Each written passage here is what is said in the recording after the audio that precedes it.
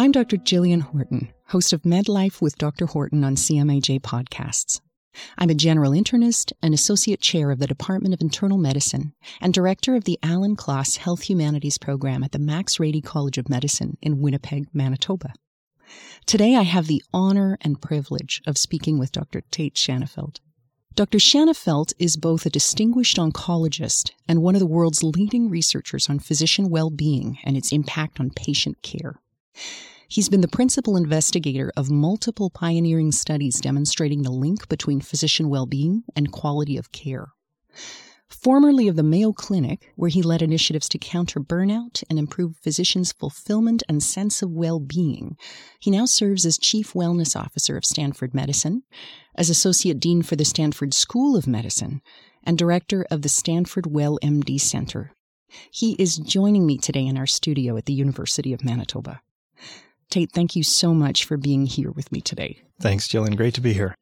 So my first question, you were studying physician burnout long before it was recognized as a public health crisis. So can you start by talking about how you became interested in this work? It was a little bit of a fluke, to be quite honest. I was a third-year internal medicine resident at the University of Washington and was on a inpatient rotation, leading a team and preparing for a month of research with Dr. Anthony Bach, an oncologist, cancer communication expert who has been a career mentor for me. And Tony and I had met to plan what we were going to work on for this upcoming month. And he asked a lot of questions about what my interests were. And among the different things I listed was that I wanted to study the experience of residents.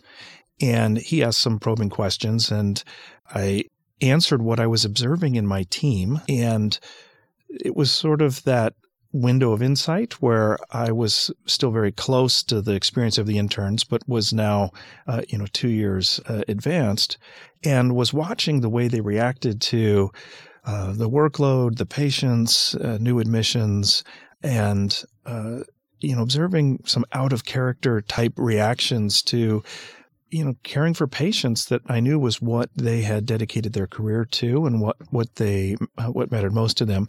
And Tony said, I think you're just observing burnout. Why do you care? And I said, because it's affecting the care we provide our patients.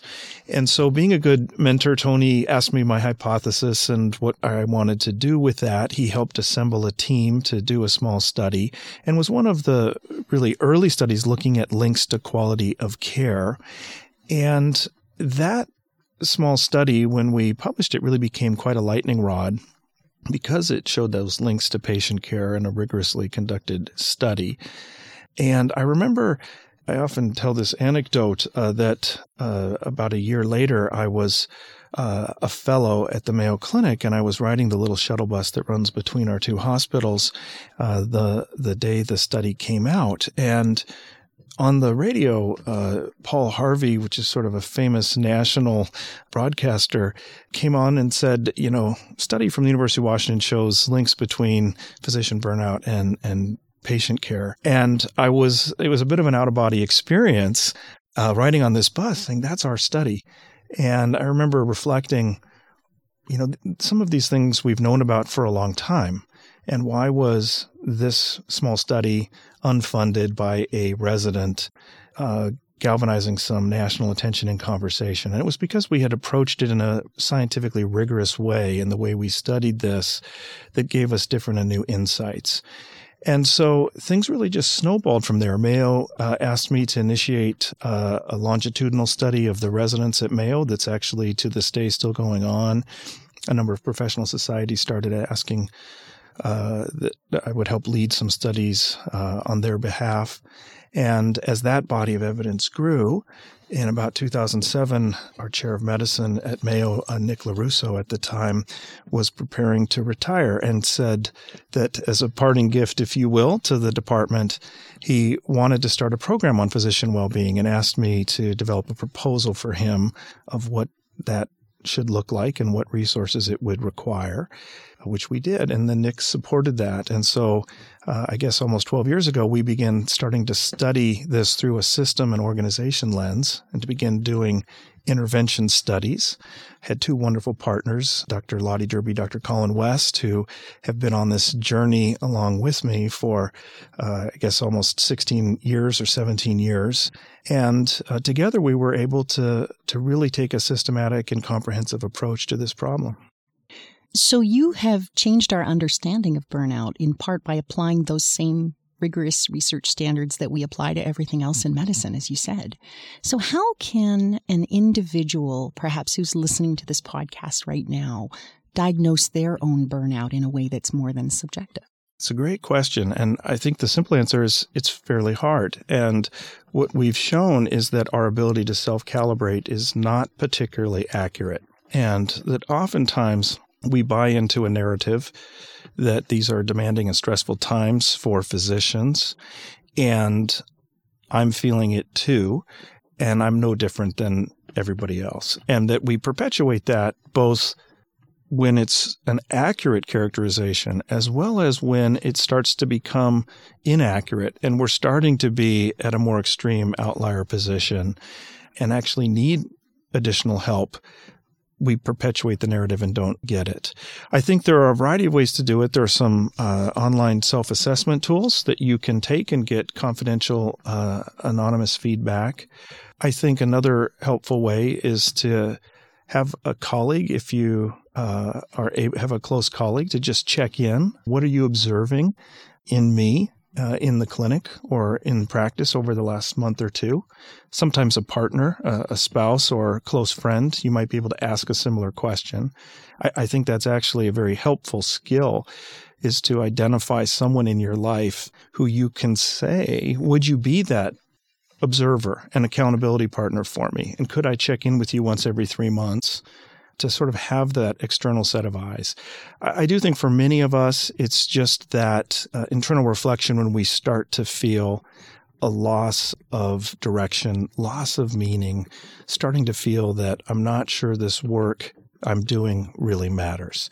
And objectively, I think if we take a step back at the work that we have to do as physicians, it unequivocally does matter. And so when we start to feel that way, I think that's also one of the clues often for the individual that maybe it's time to take a step back and think about small adjustments to reverse that trend. So you studied and written extensively on best organizational practices to address burnout. And are there particular organizational interventions that you believe yield the biggest return? I do. I think that the leadership of our first line leaders across the organizations is the longest lever that we have to address this problem. And we have shown that in studies that is really a powerful force for professional fulfillment, are the behaviors those individuals, typically physicians, leading a clinic or a division, overseeing 15, 20 people, I think often underestimate how profound their impact is on those in the unit, as well as the cohesion of the unit, and the sense that the unit might feel that they're facing great external challenge, but they have each other's back and they'll get through it together. And so how do we help those most junior leaders understand the importance of their role, receive feedback on how effectively they're engaging in some of these behaviors, develop and build skill in those behaviors, and implement that across an organization? I think that is really one of the most powerful pieces an organization can take on. I think some of the other key things is to fix what we have often called as the pebbles in the shoe or the local broken window. We often focus so exclusively on some of the cosmic problems that we miss some of the local friction points that just irritate people every day.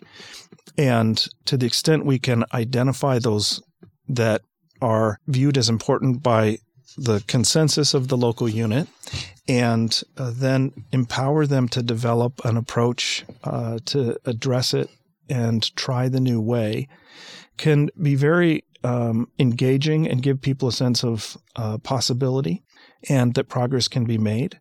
I intentionally list that second because I think it's often predicated on the local leader, both bringing their team together in that way, having the confidence to let go of the reins a little bit and let them try some redesign and to implement it. And that even if it doesn't have the full desired effect, people feel that they have the ability to improve the local environment. I think the other two things that are often most impactful are attending to community and how we, in a deliberate and intentional way, allow the community of colleagues in a unit to support each other. And, I often say that this has always been emotionally demanding work that we do, but that in years past, we often were more connected to our colleagues than we are now. And I think there are many variables that contribute to that, higher volumes of patients, intrusion of technology into work, the fact that we may watch our grand rounds online from our office rather than come to the room and sit next to a colleague, just many variables. But we need that support of our colleagues, and we need to think about how we're deliberately re-engineering that variable into our practice. So I think those are three things that are worth thinking about. The local leader, addressing some of those local improvement opportunities, sort of a fix one thing and repeat, and then building community in between colleagues are a place to start. Mm-hmm. On a related point, one of the many things that you've helped to illuminate in the literature is that burnout relates not only to the amount of work, but also to a sense of a loss of meaning. So how, in your view, should we be addressing that on the individual level as well as the institutional level? That's a great question. And I think it's one that we're still trying to understand what are the practical approaches and tactics to try to drive that. I often think that we're fortunate in that we don't have to create meaning as a profession. Some professions, it might be really hard to connect the work you do with something that matters on a societal level or to the benefit of other human beings. For us, it's really a question of recognizing meaning rather than creating it. And here again, there just are many distractions in our daily work that we often get focused on the things that aren't working well and miss the very powerful encounter we had with Mrs. Smith at 10:50 to 11 o'clock, which is probably the thing in your day that might be the most affirming event of why you became a physician 20 years ago. But we race right through it and we miss it. And so how do we reconnect to some of those types of things? And I think there's some components that are personal mindfulness type approaches to attending to those things, recognizing them, having very practical rituals and tactics that we use to make sure we don't miss those. Sometimes it's even my wife and I just ask each other, what was the best thing in your day as our end of the day question. And I know that question's coming every day, so I'm looking for what am I going to share with Jackie tonight? But then I think there is also these system layers to it, as you're illustrating. I think there's that opportunity to connect with communities of colleagues and creating conversation around those type of events. Again, many formats, some more formal than others, things like Schwartz rounds and so forth. There are sometimes very formal ways to do it and can accomplish some of that. I think there's the role of the leader in that, and having the leader really recognize what's this person's career ambition, what are the things that they're really finding meaning in, and having a regular check-in, at least on an annual level, around that, because what's most meaningful can evolve over the course of a career. In fact, it almost always does as we master things and want to take on new challenges. And having a leader who's regularly checking in can both help the individual stay attuned to what it is that their motivation is right now. It also allows the leader to know that and allow there to be alignment for the individual and the leader attending to that. And so I think there are some things like that that are structural that we can try to build in at the system level as well. And then I guess the last thing I'll just say too is sometimes it's just creating opportunities for physicians to perhaps engage in storytelling or the arts and humanity, book clubs, and so forth that, again, I think are these elements outside of medicine that really remind us of some of the nobility of the work that we do. And creating those type of opportunities in the practice environment is another channel that can help physicians reconnect to that meaning. I was reading a little bit about William Osler the other day, and I was surprised to see that every night between 10 and 11 o'clock before bed, he devoted that hour of his night to reading humanities and literature and poetry. So kind of a good role model. It really is. I remember in my own medical school days, for whatever reason, I went to medical school at the University of Colorado. It was a new area. I was sort of building my new network of friends and support network. And of course, you're studying long and at all hours. But I just sort of took on a new habit of reading classic literature every single night before going to bed. And that after I had sort of made it through the first book, I had a goal of filling an entire window pane over my 4 years with reading sort of classical works. And I did that my whole 4 years and still have that collection of books.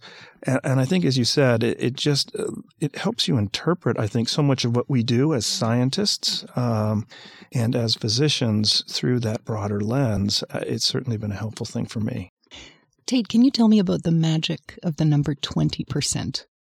Yeah, so we did a study in 2008 in which we were exploring how people allocate their professional work effort. And so we asked them what was the most meaningful aspect of work, let them identify that. We then measured how they spent their time in a variety of different activities. And the hypothesis underlying the study was that variety was going to be the key, that as physicians, we needed some time dedicated to patient care, some to education, mentorship, some to leadership, some to research or discovery or other quality improvement, you name it. And what was interesting that we found is that we were wrong, and that the only thing that actually mattered with respect to burnout was how much time people spent in the area they had self-identified as most meaningful. And there was a dose effect there, up to 20%. So every 1% below 20% time dedicated to that most meaningful area, your risk of burnout increased. That persisted in the multivariate analysis. It was the dominant factor in the multivariate. But that once you got over 20%, you had sort of maximized that burnout reduction value. There was no value in getting to 50 or 75%. And I think in a sense that was liberating, because it's very hard to spend 50 or 75% time on the thing that you really have a passion for. But getting to 20 is more achievable. And so I think that's an opportunity for each of us. And it begins by identifying what really is that thing I have a passion for today. And for many of us, we haven't thought about that for a while. We thought about it during an interview for residency or medical school, or our first job or the last job move or a promotion. But again, as we evolve and move through a career, that often also changes. And so really reflecting on that for a half hour or so and thinking about what I really want to do over the next couple years or the next 10, and not necessarily holding yourself back by what the answer to that question was 5 years ago. Can really help us clue into that. And then we can say, how much time am I spending there? What would I need to do to grow that time? And it might be starting something new, developing a new skill set in training, working with leaders to begin taking on new responsibilities that might grow into more formal roles. And to maximize that possibility, I think it's interesting that once we discovered that, folks have often pointed to other places in industry where that principle has been implemented, not necessarily through evidence, but things like Google used to give all of their employees 20% time to, in essence, do whatever they wanted on company time, and what they created was company property. But Gmail and Google Maps were apparently discovered and developed through that discretionary time of employees, created billions of dollars of value for the company, but it was value created by liberating the talent and passion of their people. And so I think it's another one of these principles of how can we do that in medicine? Mm-hmm. A lot of healthcare organizations right now, of course, are hiring chief wellness officers. So in your view, what are the keys to making sure that that role is more than just a title? It's a really important question, because if it is just a title or a figurehead, it will do nothing of value. I think that first and foremost, it needs to be an officer of the organization on the same footing as the chief medical officer, the chief financial officer, chief quality officer. And that means, sitting at those tables and introducing and advocating for the welfare of physicians in other organizational decisions. I think it also involves helping develop the strategy and coordinating the plan of how this issue is going to be worked on at the system level. I think there's a danger that this is not the personal resilience officer, and they should not be devoting the majority of their time to standing up only an extensive array of personal resilience offerings. There's a temptation to do that because those are quickly visible things. But the things that are going to make the biggest difference over the longer term in changing organizational culture and improving the efficiency of the practice environment require building relationships with other key leaders and operational leaders, challenging those leaders to think about things differently, finding ways to measure and track the efficiency of the practice environment, measure and iteratively improve some of those friction points and frustration points for physicians, and to use an improvement approach to drive that down. And so I think that those are the types of things that the wellness officer needs to be doing. And for an organization to set that person up for success, it's important that it isn't just an individual. They need to have a team that they're working with, much like the quality officer has a team, and that those individuals don't directly improve quality for the organization, but they assist, support, catalyze, provide resources and expertise to the clinical departments and hospital leaders to make their improvement efforts effective. And I think it's an analogous approach. So, Tate, I have one last question. So for anyone who's listening right now and thinks or knows that their personal or professional life is being impacted by burnout, what is a first step right now that anyone can take? Yeah. So I think that realization is the first and most important thing.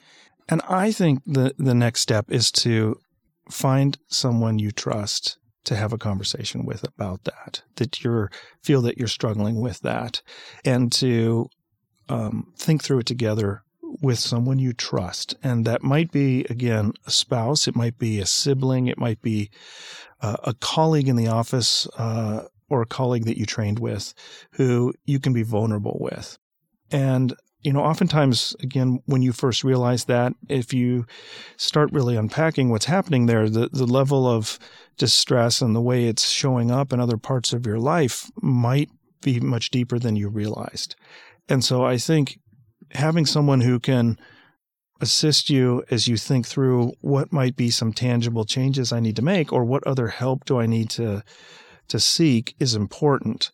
I think many organizations have a peer support program. I think that's another really helpful approach. Often, trained colleagues who are a listening ear, who have some sort of coaching type skills, who are aware of what other resources are available and can be a sounding board that's confidential. If it maybe is unsafe or too threatening to initially have that conversation with a colleague at work. But I think that it's taking a step and engaging someone you trust or a resource you trust to help think through, where do I go from here? I think sometimes we can make micro changes on our own, but oftentimes if there's not some level of being public and accountable with, again, someone in your life of, I'm going to make this change, and will you help me follow through on that, and can we check in on that, is a helpful way to make progress. Well, Tate, I just want to say thank you so much, firstly, for being here with us today, but secondly, for all the years of work you have put into bringing this issue to the forefront, and also for all of us as physicians giving us a language and a vocabulary to identify the phenomenon. Thanks, Jillian. Great to be here. Thank you. Thank you so much. I've been speaking with Dr. Tate Shanafelt, oncologist and director of the Well MD Center at Stanford Medicine and associate dean at the Stanford School of Medicine. Send your anonymous questions to MedLife with Dr. Horton, and I'll do my best to answer them in a future episode. You can find a link to the Google Forms page in this episode's description. If you'd like to hear more podcasts in this series, MedLife with Dr. Horton, you can find them as part of CMAJ Podcasts on SoundCloud, Apple Podcasts, or wherever you find your podcasts. And don't forget to subscribe and leave us a rating. This podcast was made possible in part by the support of the Alan Kloss Health Humanities Program at the University of Manitoba. I'm Dr. Jillian Horton. Thank you for listening.